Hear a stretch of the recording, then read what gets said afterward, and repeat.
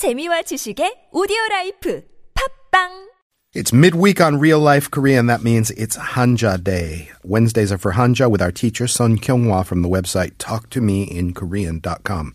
Hi, Kyunghwa. Hi, Kurt. Wednesdays are pretty easy because it's just one syllable or sometimes two to remember. So what's our syllable? Today's syllable is 말. 말. Yes. Since it's December, you will hear many people use the word 연말. Ah, yeah. So it's the end. Yes. 연 means year and 말 means end or the last. So 연말 refers to this time of year. You're saying 연. Yes. Okay. Because 내년 is next year with an N. Yes. Here you have 연 without the N. Yes. 년 in 내년 is also this character. But when this character is used as a second syllable, okay. it's usually 년. Just for phonetic reasons? Yes. All right. And when it's used as the first syllable, it's usually 연. I get it. Yes. I think there's some other reasons there too. All right, so this is, and mal is just, you apply that as sort of the final period or the end of whatever. Yes. So you will see phrases like 연말 모임, year-end gatherings, 연말 시상식, year-end awards, and 연말 콘서트, year-end concerts, a lot these days. And this whole vibe of wrapping up the year and waiting for Christmas is called 연말 분위기. 연말 분위기, holiday spirit in a way. Yes. And you used 한자 말 not only for year-end, but also for month-end and week-end. 7월 말 or that kind of stuff. Exactly. What are the other two? There's 말, and the first part is 초, right? Yes. 초, 중, 말. Yes. All right. So if you want to say the beginning of the year, you can say 연초. Okay. Yeah. And the end of the month is 월말, and weekend is 주말. Ah, I didn't realize. Ouch. Look, when you break it up like that, now I get it. Ju is week, mal. I never put that together before now. Oh. Thank you for that. That's like a blinding flash of insight. Thank you so much, Kyunghwa.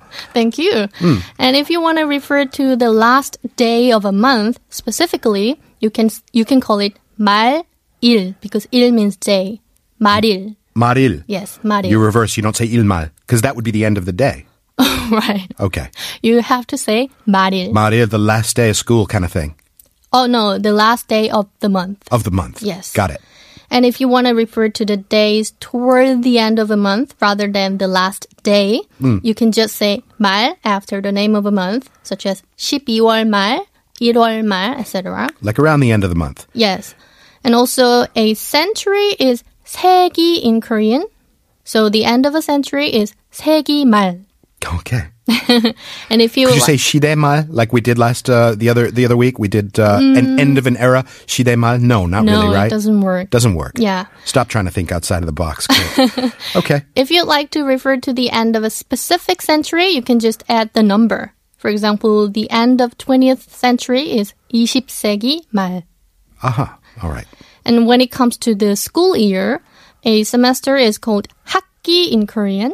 학기말? Yes. All the right. end of a semester is 학기말, and the final exam is 기말고사.